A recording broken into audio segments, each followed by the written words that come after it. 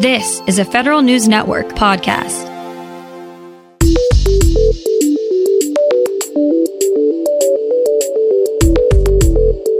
Coming up on today's Federal Newscast, a new regulation to make it a little easier for participants to contribute extra funds to their TSP accounts. The clock is ticking for federal employees to submit their innovative ideas. And GSA takes aim at those submitting fake comments on proposed regulations. These stories and more in today's Federal Newscast.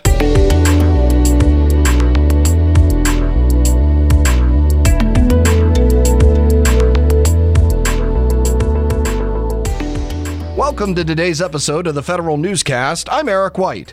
The Thrift Savings Plan wants to make it easier for participants to make additional catch-up contributions. Participants can make catch-up contributions that exceed the statutory limit that any one person can typically make to the TSP. They had to fill out two separate forms to make these extra contributions, though, in the past.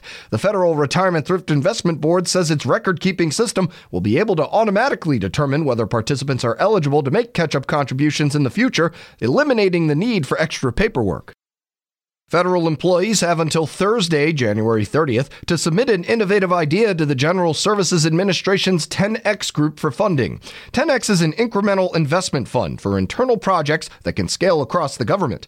Ideas accepted into Phase 1 are eligible to receive up to $20,000. The program is looking for ideas that positively impact the government or public, ways to improve the public's experience with agencies through technology, and ways to improve how the government builds and shares technologies to better serve the public. The General Services Administration launches a bid to ensure fairness in an important part of federal rulemaking. Here's Federal News Network's Tom Temin with details. GSA rulemaking experts will take on fake and mass-produced comments submitted either to support or oppose proposed federal rules. Officials say commenting under false names or in bulk using the e-rulemaking site can muddy up the rulemaking process. Together with White House, Small Business Administration, MITRE Corporation, and industry representatives, GSA will convene a public meeting on Thursday. They'll discuss ways to limit fake identities and bulk submissions. I'm Tom Temin. 5 Senate Democrats join House leadership in opposing the Equal Employment Opportunity Commission's plans to change official time procedures for union representatives. Senate Health, Education, Labor, and Pensions Committee ranking member Patty Murray and Senators Elizabeth Warren, Bernie Sanders, Tim Kaine, and Tammy Baldwin expressed their concerns in a letter to EEOC Chair Janet Dillon. They say the commission's proposed policy limits federal employees and their choice of representation. GSA is exploring the pay-by-the-drink model for cloud services. Here's Federal News Network's Jason Miller with more. The General Services Administration is asking industry to comment on a major change to how agencies can buy cloud computing services from the scheduled contracts. Federal News Network obtained a draft copy of a memo where GSA is proposing agencies use a contract structure more closely tied to real-time demand and includes greater flexibility.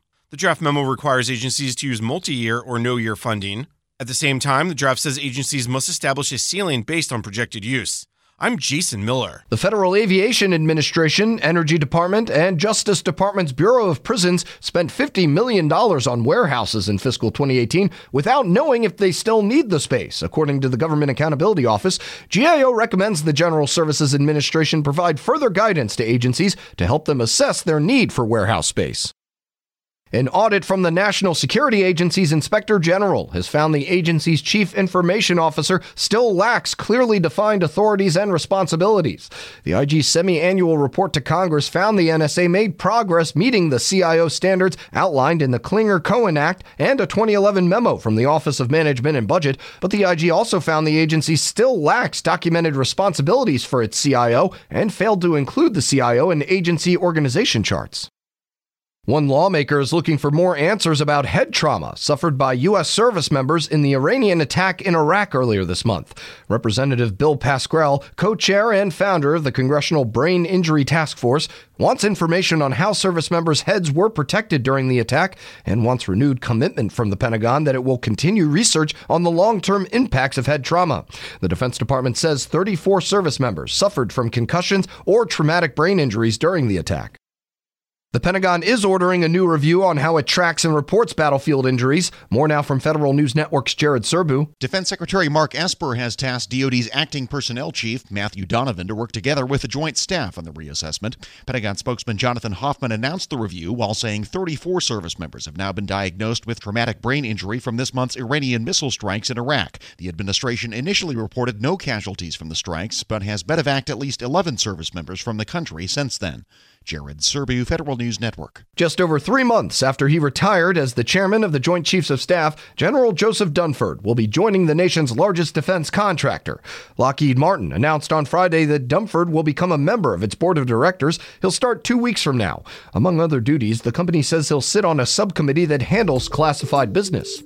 You can find more information about these stories at federalnewsnetwork.com. Search Federal Newscast. Subscribe to the Federal Newscast on iTunes or Podcast One, and follow us on Twitter. Our handle is @Federal Newscast. I'm Eric White.